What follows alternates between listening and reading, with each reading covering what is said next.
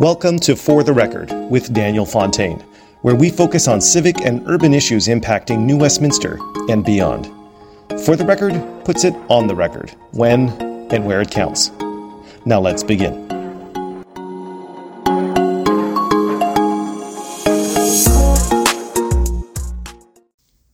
This podcast is going to be focusing in on, over the coming months, a number of interesting topics, and we're going to bring on some interesting guests as well. And we're going to start off with Councillor Paul Minhas from the City of New Westminster. He's going to be joining me in a few moments. We're going to have kind of a look back at City Council over the last year, the first year in office. Lots of topics to talk about, including the appointments to Metro Vancouver, the Royal City moniker disappearing from the city's brand, the Crime and Safety Committee that never came about. We're going to discuss train whistle cessation. If you live in the City of New Westminster, you know what I'm talking about. The Centennial Community Centre is about to be demolished and hauled off to the dump. Why? Let's focus in a little bit on that. As well, we're going to discuss downloading costs from senior orders of government. What's it costing you if you live in the City of New Westminster for costs that were passed on from the province and the federal government? We're also almost a year away from a big snowstorm that took place last November. There was a call for a snow summit. We're going to get an update on that snow summit, as well as discussing the Samson 5, the museum on the Fraser River waterfront in New Westminster, had an oil spill this summer. We're going to explore that topic. Parties, block parties, as well as the Pattullo party. Councillor Minhas and I will be giving everyone a bit of an update on the status on those two issues, as well as pay hikes for municipal politicians and the Citizen Assembly, which is now recruiting for some folks to participate. So lots to talk about, lots of interesting discussion points if you live in New Westminster. So sit back and enjoy.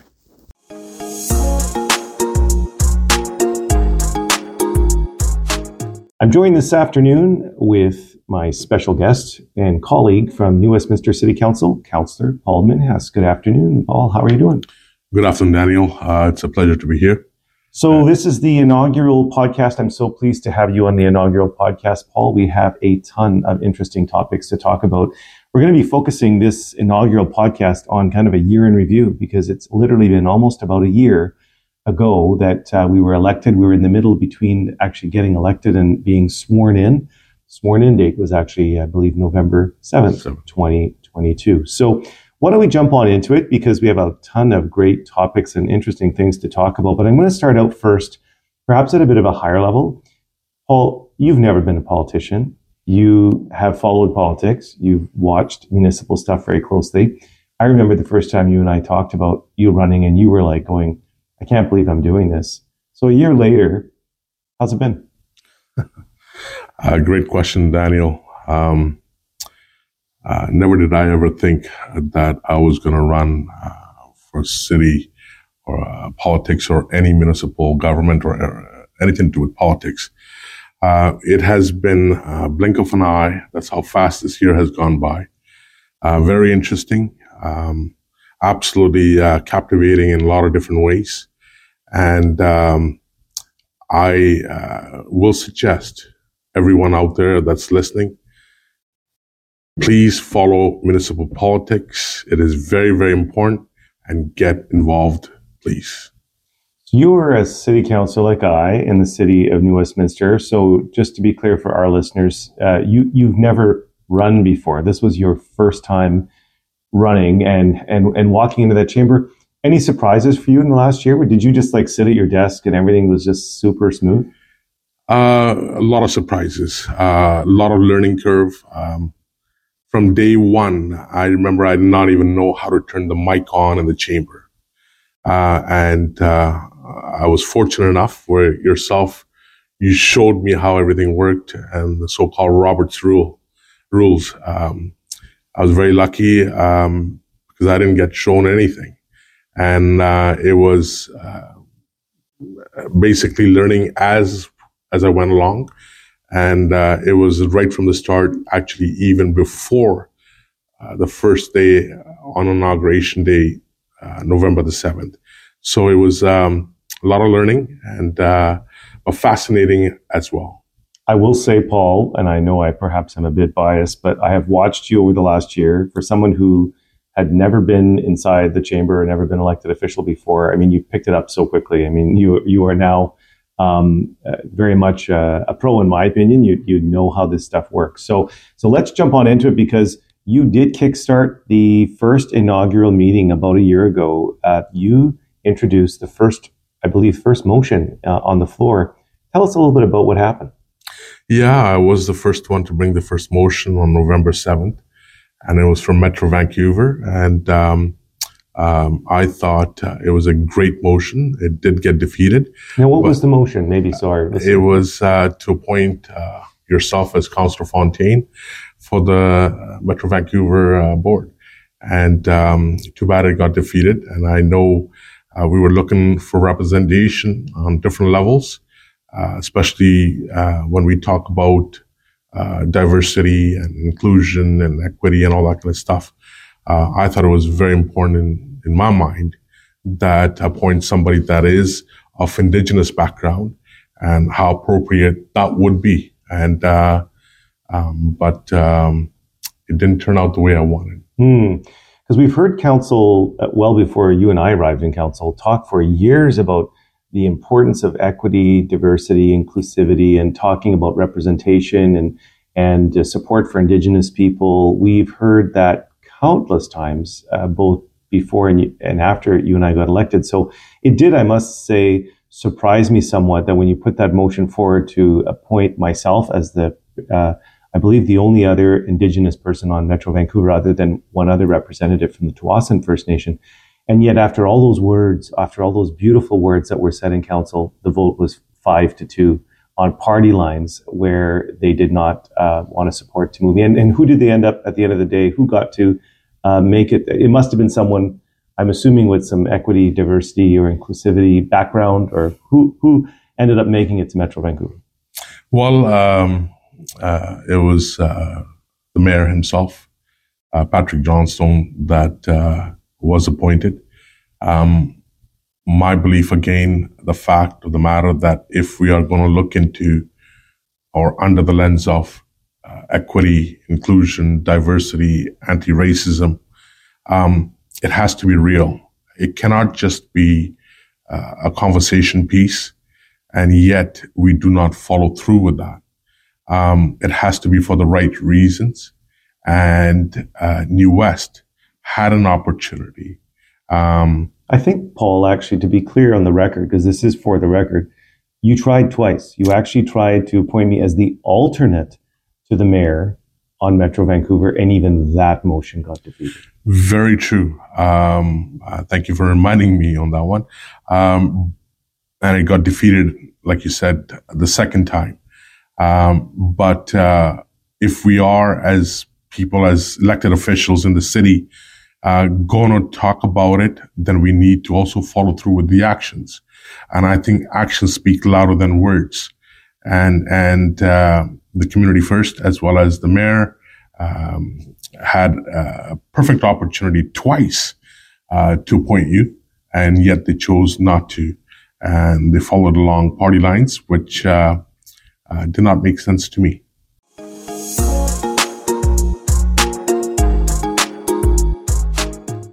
So, Paul, when you and I were on the doorsteps last year, we heard a lot about an issue, and it was around the Royal City moniker and the removal of that Royal City moniker from the city brand.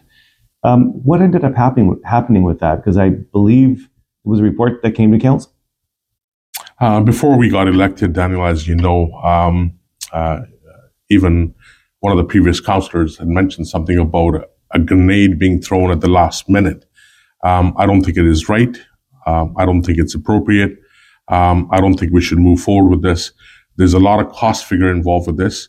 A lot of the people weren't, or the citizens of New West weren't, there wasn't an open engagement of discussion with the people. And I think it is important that we should have had a proper engagement with the people, in regards to, changing the Royal City moniker. Mm-hmm. And I do not agree with it whatsoever. Yeah, I believe if go back in my memory bank, I believe the report came back to council, said that they are, I think it was a vote again of 5-2, and they're going to move forward with the rebrand. And I believe that staff indicated that the expense all in could be upwards of $500,000, which I think is perhaps even a bit conservative as a figure in terms of the cost. And I know you and I both made the point publicly that those $500,000 could be used to invest in things like sidewalks or other different sidewalk repairs or installation, other municipal programs that I know you and I heard about on the doorstep were way more important to people than simply doing a rebrand on the city. But we fought a good fight on that one. We lost that vote 5-2.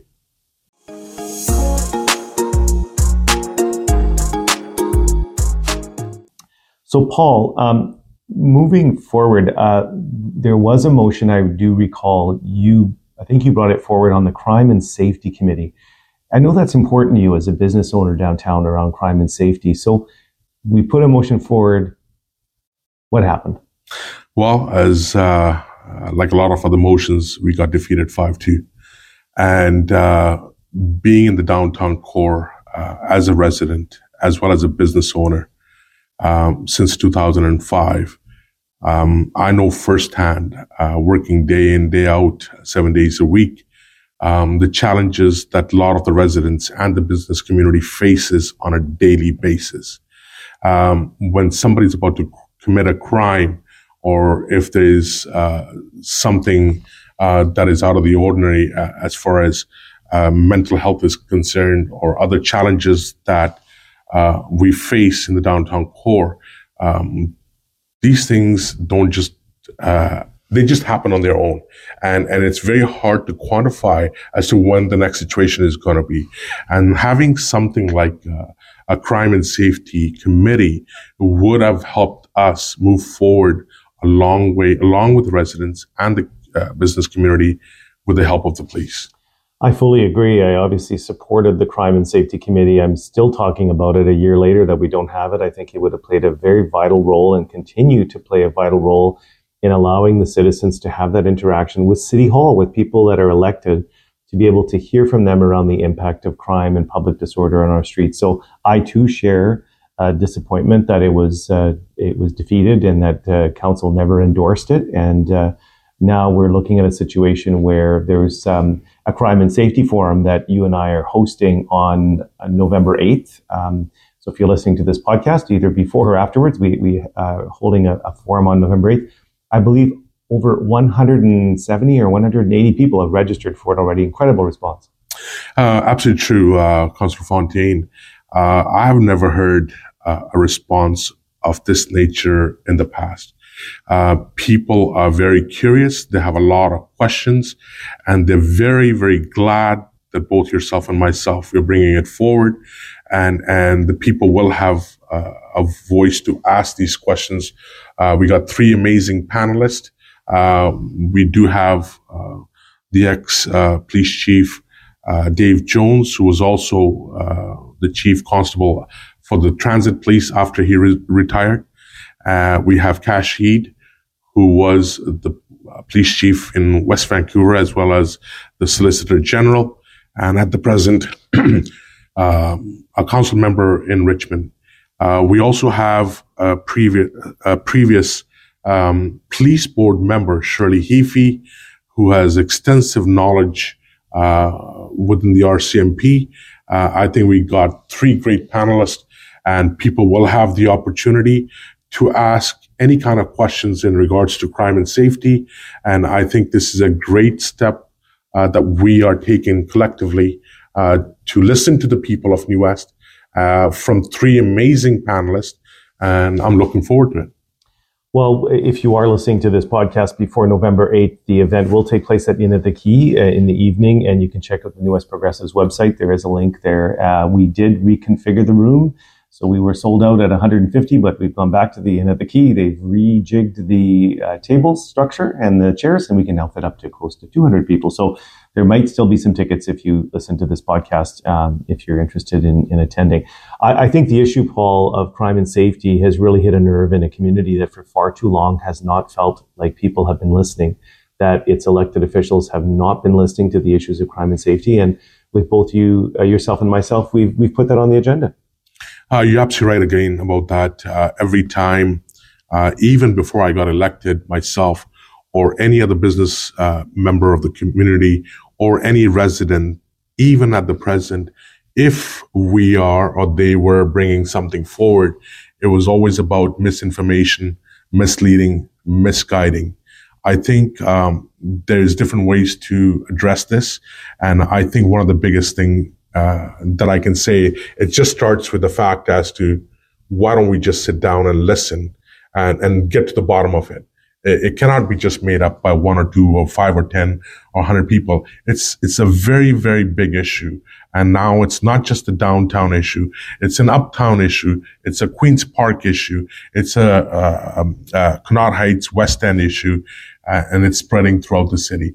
And I think it is very, very important that anybody that has any questions come out to this Crime and Safety Forum. Like you were saying, we have a few more seats that opened up. And it's important that we have these forums. In fact, but I'm being told that there are people in the community, some folks who perhaps aren't aligned politically with us, that are saying that these types of events should not happen, that these types of things should only happen if they're sanctioned by the city. You and I take a very opposing view to that. We believe it's our role, both as elected officials, to actually hold these forums. In fact, it's the second town hall forum that we've held. We held another one in Queensborough on the issue of densification and encouraging council to support the master planning process happening up at the 22nd Street station area. And I'm pleased to see that council finally endorsed that, and we are moving forward with that. But it's important for us. You and I are fundamentally aligned on this in terms of allowing the public to come in and speak to us. That's why we've held these coffee events, the councillor cafes, where people can just drop in, grab a cup of coffee. They might have 1 or 2 issues, and then they can take off. But for far too long, people have just not had that opportunity in the city of New Westminster. And I'm very pleased that at least in the last year, we've broken into that and opened up a window for them to speak. You're absolutely right again, Councillor Fontaine. It's great to see when people come to these so-called councillor cafes or councillor business cafes as well, including the 2 town hall forums, the second one that we're going to be doing. Listening to the people is very, very important. I think giving them a voice to share their opinions as to what they want and how they want in the neighborhood is equally important. And for far too long, it has always been a one-way street according to the people. Mm-hmm. And I know that firsthand as a resident, as well as a business person in the downtown community. So, and I felt that way too. So I think it is important that we do more of this. We have a lot of other topics to talk about, but maybe to close this one off, I will say that there are even some folks on council, I believe, that don't even want to have public hearings. They don't even want to have public hearings to allow the public in to be able to comment on various initiatives. So what's your thoughts on that? It is our responsibility to listen to the people. We have been elected by the people for the people. And it is very, very important that we listen to the people. You know, I got no problems having these town hall forums or these little cafe meetings that we have with the people. I think it's a great thing, and we should move forward and do more often.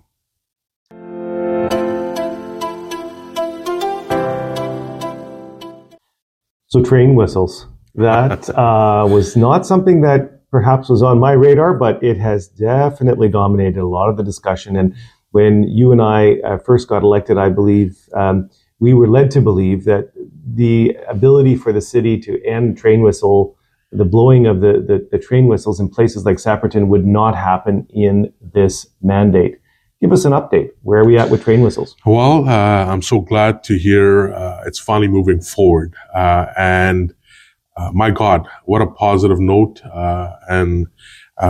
Within a year, we were able to bring this topic up for discussion. And within a year, we have already been moving forward to resolve this issue that has been lingering as a main issue for the residents of Sapperton. For how long?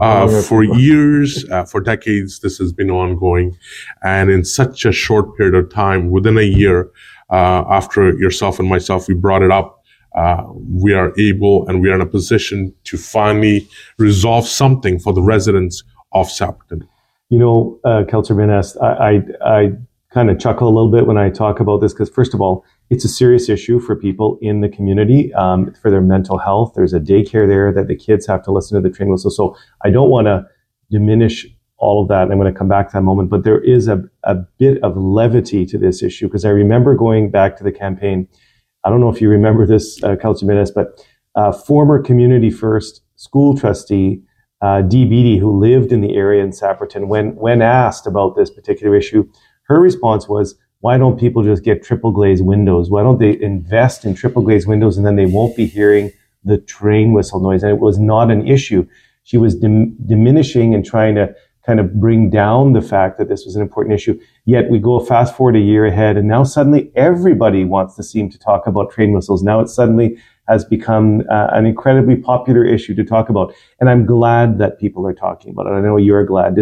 We actually don't care who gets the credit on this. We just want those whistles to stop. It's not about who gets the credit. At the end of the day, it is getting things done for the residents of our city.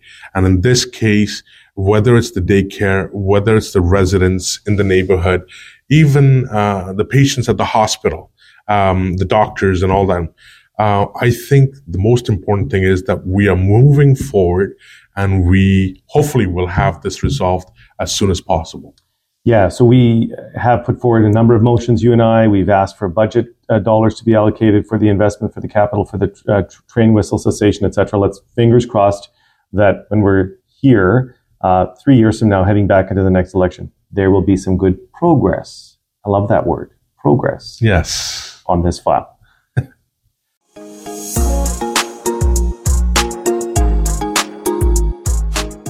So, Councillor, another topic I know of great interest to the community is the Centennial Community Centre, and it's been deemed to be end of life, and I'm putting that in quotes. So it has been deemed end of life, and hence the Centennial Community Centre is coming down. I can't tell you how many people raise their eyebrow when I tell them that, and they think I'm joking when I tell them that the Centennial Community Centre is coming down.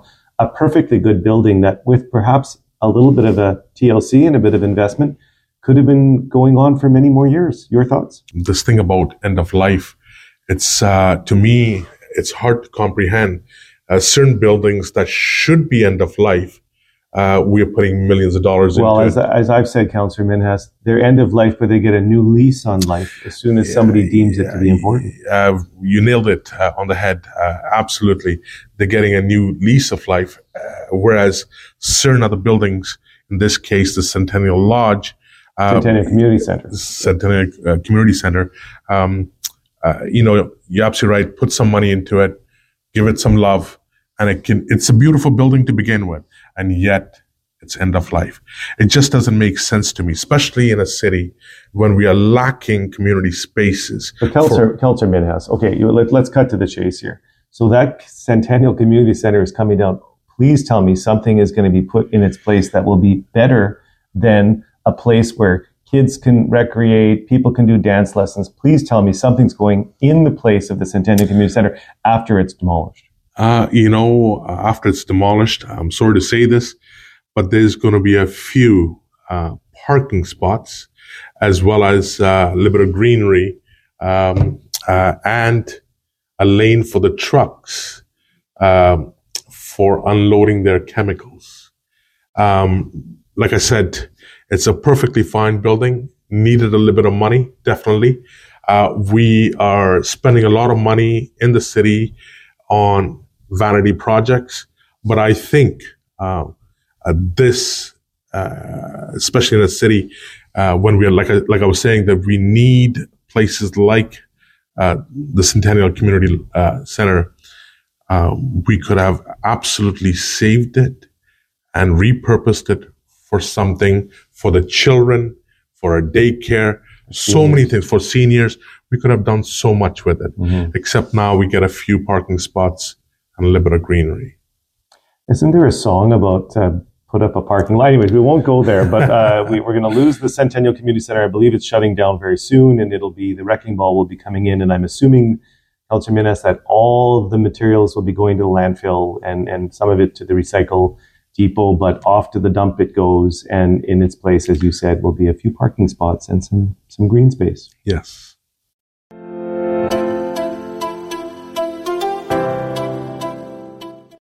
The snow summit. About a year ago, we had what could only be described as a skiff of snow. I mean, I've seen it snow a lot more than that here in the Lower Mainland, but that bit of snow that we had around rush hour literally paralyzed the city, paralyzed Metro Vancouver. And if you remember, we tried to bring a motion forward to find out what happened, what was the cause, and how could we ever prevent that from happening again. We're almost a year away from that incident. Do you know what happened? Can you tell our listeners definitively why we had traffic gridlock and why it took people upwards of 12 hours to get home and it normally takes an hour?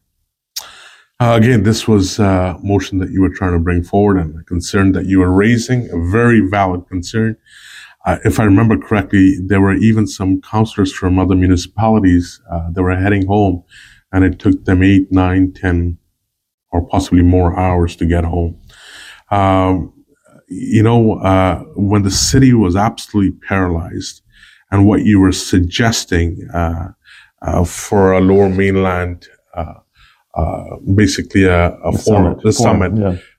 I think it was a great idea.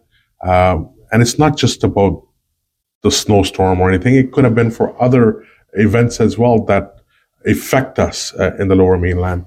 But it was a great way to get everybody involved within the Metro Vancouver area. And of course, yes, it was Tell me what the vote was, please. It was trigger my memory. Was it 5-2? I believe you're very correct. It was 5-2, yes. And I think we were possibly even laughed at. I think so. And I will say that we still don't know what happened with that snow in terms of how it impacted the roads.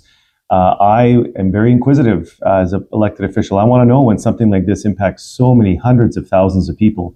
I think they deserve to know. And we're almost a year away from that event and still no answers, at least publicly to the people who were impacted. Perhaps there's been some reports and reviews internal, in camera, behind the closed doors, but publicly, there's nothing, and we're no further ahead. So that's it for the Snow Summit.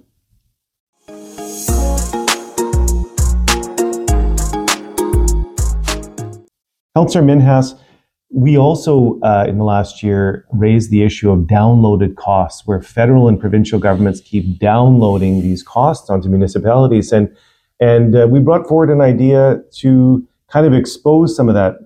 Remind our listeners what we did. Yeah, we brought the motion forward for the downloading, and it is, in my mind, it's very hard to understand and believe that the city, a small city like New Westminster, is taking so much of the burden that is not a responsibility of our city. It should be a provincial or a federal matter, and to spend money, a very valuable tax dollars for the residents, and increase their tax rates higher and higher year after year. It just doesn't make sense to me that we can be spending so much money on these projects, and yet we get nothing in return. And let's bring this home for people so people can understand what we're talking about, because we know that in the city the size of New Westminster, 80,000 people, we know we're facing things like homelessness and drug addiction, and we're facing issues of lack of supports for mental health. All those things, those are all provincial things. Yet the city is being required to take on those costs. But one specific thing that we raised was this, we called the $600,000 toilet, which will cost, I believe, roughly about $32,000 a month to service that. And we just found out that there's now going to be a truck purchased or some kind of a vehicle purchased to actually clean it. I mean, the costs go on and on. But these are downloaded costs that should be paid for by the provincial or federal governments. So, has the toilet been installed, the public toilet yet? Is it there? No, it hasn't been installed yet. And you're absolutely right about the downloading cost figures. They just keep adding and adding and adding. But do we know yet, though, Councillor Minhas? Has there been a report back to council yet at this stage in terms of how much we're paying, how much city taxpayers are paying for programs that should be paid for by the federal provincial? We don't have the exact cost figures, because just when we thought we had a cost figure of $600,000 for the toilet, Then to maintain it, we received another $32,000, and now we got another cost figure for the truck. There'll be employees that will be employed, and the cost figure keeps getting higher and higher. How much more money are we as a city going to pay for this? On one hand, the provincial government wants us to, take the responsibility of addressing certain issues that they should be paying for, and yet we as a city now are left to take care of that cost figure. And in my opinion, I think it's this downloading cost figure is not the right way to go forward. It should be covered by the provincial government. Absolutely agree. And hopefully that report on the downloading costs will come forward soon. And then all the public can see exactly how much we're paying for at the City of New Westminster for programs that should be paid for by the federal and provincial government.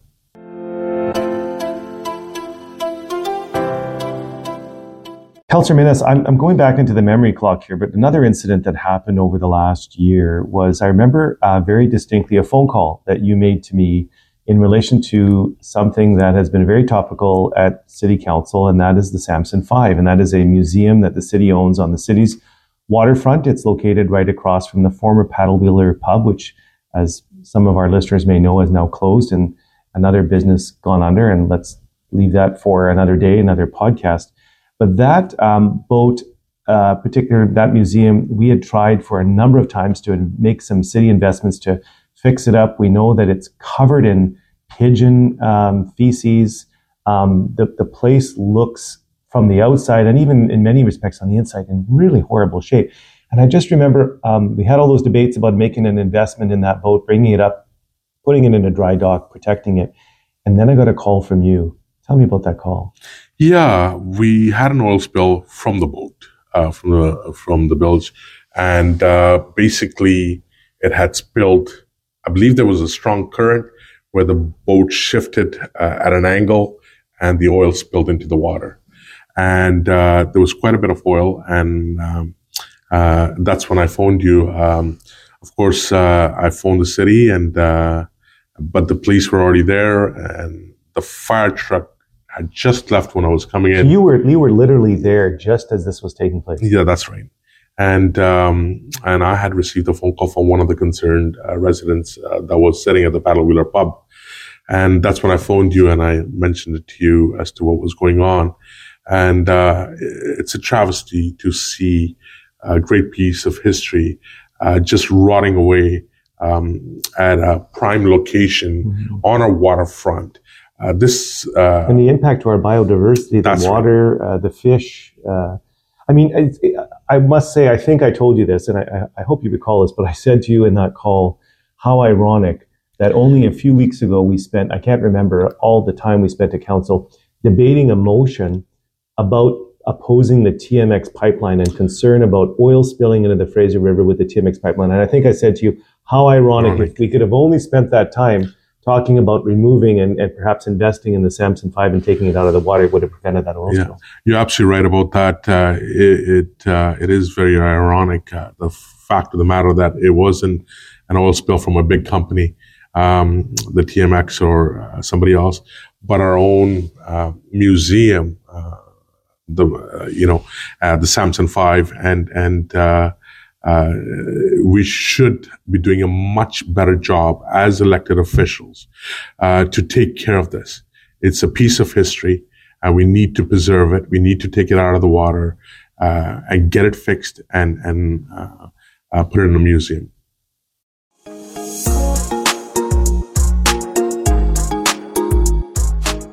Councillor Minhas, shifting gears to something a bit more lighthearted, we moved a bunch of motions over the last year to have fun too. Like, it wasn't just all serious issues around oil spills or Royal City moniker or the train whistles.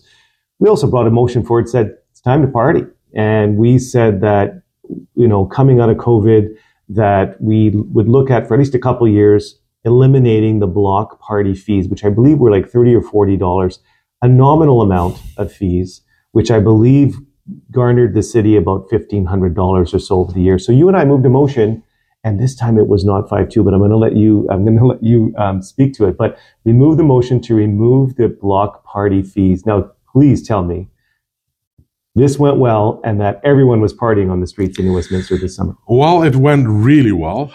We got this passed, but the only problem with this was the fact that there was a lot of other layers of bureaucracy. And it didn't go exactly the way we had planned. And as far as having a party, I'm well aware of having parties and creating parties. That's my background. But at the same token, I wish the people had a chance to enjoy this motion in their local neighborhoods.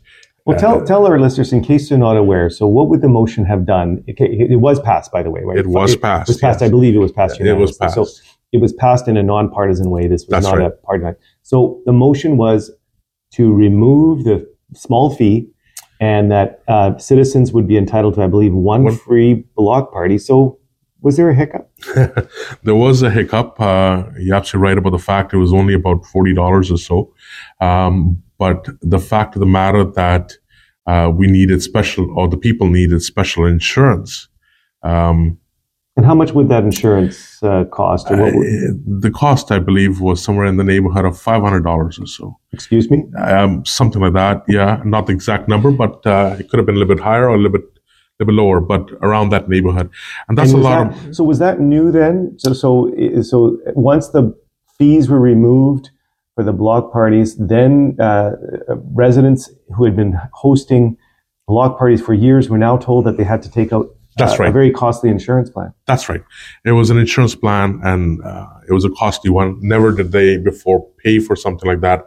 And all of a sudden, as soon as this got approved, now they got to pay $500, $600, whatever the amount was, to just host a block party.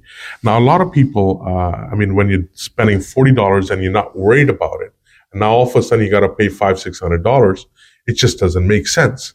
So nobody was really having those parties, block parties. Councillor Minhas, I think I did say it in the council chamber, there was almost a feeling of underground block parties. And I don't like hearing that, but there were a lot of people that said, I'm simply not paying this $300, $400, $500 insurance fee when we've been having a block party in our community for literally for decades. And thanks to staff, it has been, unfortunately, not in time for the summer of 2023 that just passed, but looks like there is going to now be some kind of a resolution to this, that there'll be some kind of a centralized insurance plan or something that the city. So hopefully we'll have news about that next year. But here's something that, it's a good example of when you try, even when you have full support of council, it's a good initiative. It can sometimes go off the rails. And we heard from the citizens, but because of their voice, because of their emails, because of their calls, things got changed. And it looks like it'll be better next year. I'm glad the people spoke up about it. And hopefully it'll be rectified very soon. And the staff will mend everything that needs to be mended. And this continuation of the block parties will carry on, and a great way where the people in the neighborhood will know each other. And this is a great thing, I think.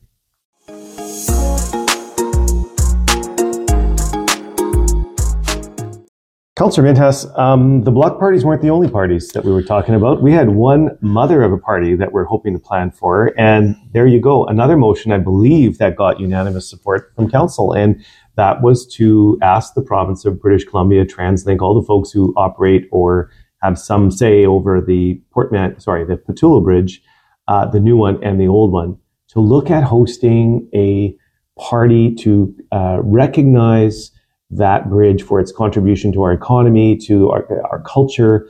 That bridge is so iconic in the city of New Westminster. And what happened with that motion? Oh, it got passed unanimously. And this was a great motion brought forward by you. You're absolutely right about the fact that how iconic this bridge is to so many people of so many different backgrounds, to the surrounding neighboring municipalities as well. And so what's the plan? What would be your vision for a Pattullo party next year? Oh, a little bit of live music, have some fireworks in the river, just get the community involved, get the city involved, something to celebrate. Coming out of COVID, we haven't had a good party.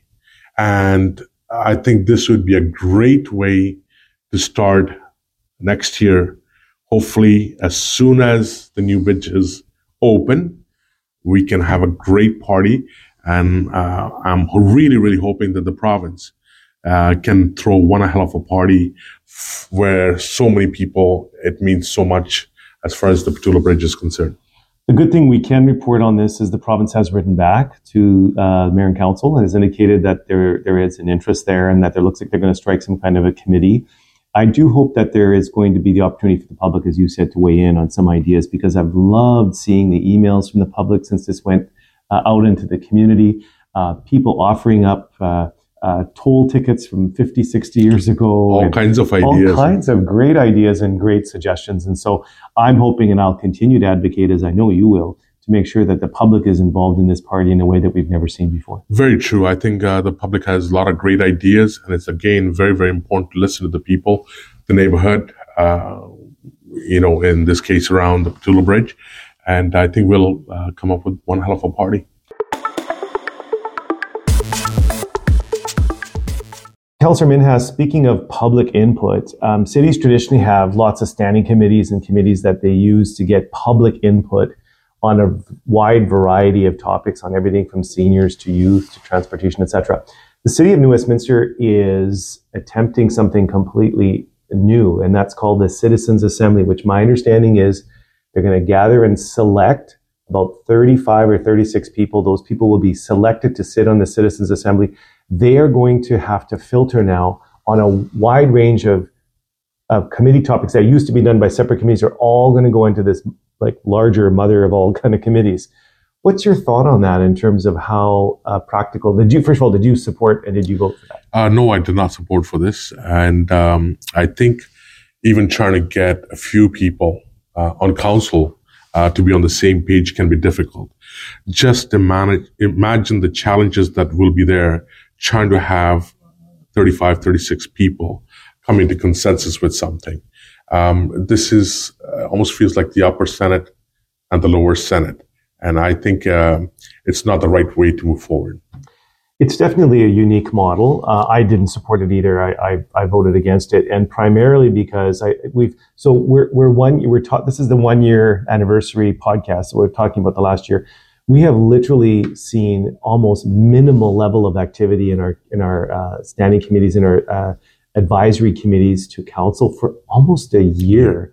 And now we're talking about this new pilot project on the Citizens Assembly, which we're told is a pilot. So it could actually fail. And we'll only know that a year from now. And then if we end up having to go back to the previous model, it'll almost be in the third year of this mandate before we're able to effectively have a committee structure to get public input. That was my concern is, this seems to me like a solution looking for a problem. Like we're trying to fix something that perhaps isn't broken. What's your thoughts? You're absolutely right. There's an old saying, if something is not broken, don't fix it. And in this case, reinventing the wheel doesn't necessarily mean that it's going to make it any better. And I think you're absolutely right about the timeline. By the time it's all said and done, and of course we will have spent some valuable resources in time as well as money, and this is only possibly going to go back to the old system again. There's a possibility of that. But having said that, I think we will have lost a lot of valuable time that we could have used and input from the citizens of these committees, where we could have moved forward a lot faster, a lot easier. Last topic for this 1 year anniversary, and as you know, Councillor Minhas, we have skipped about 35 topics that we could have talked about, a number of really interesting debates and discussions that took place. But I'm going to end it on this one because, we work for the citizens. We are employed by the taxpayers of New Westminster. And one of the things that did surprise me is that after only a few weeks on the job, they gave you and I a 7% pay hike on January 1st of 2023. So did you support that pay hike? I never had the opportunity to even say if I wanted it or not. Actually, if I had my way, and I think I had talked to you about it, I would have liked to donate that money to a charity. But absolutely, no, I did not have an opportunity to even have my say in it. Mm-hmm. Yeah, it's a challenge, and I know that it is always a challenge to be setting elected officials' salaries. I'm not going to diminish the complexity of having elected officials deciding on their own salaries. 7% was, I think, in line with inflation, but a very large number to swallow. I can say personally that I've made every attempt I can to make additional contributions, as I know have you, to local charities and to community events to try to pass that along to support worthwhile causes within the city of New Westminster. But there is something fundamentally flawed when you've only been on the job for 6 weeks, as we were as elected officials, and then get an automatic pay hike of 7%. 7%, yes. Yeah. You're absolutely right about that. I was very uncomfortable with it, to be honest with you. Like you said, did not have a say in it, and it's fundamentally wrong in the sense how the process works. I think there needs to be a bigger discussion and a conversation about it.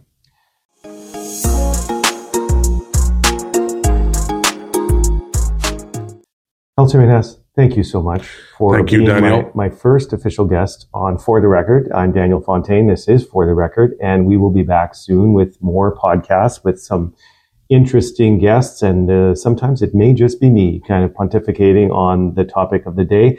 But I do want to sincerely thank you, Councillor Minhas, and thank you on behalf of all the citizens in New Westminster. You've raised some incredible points. You've put in a lot of hours, not only for all the charitable work and volunteer work you do, but also at council. So thank you so much.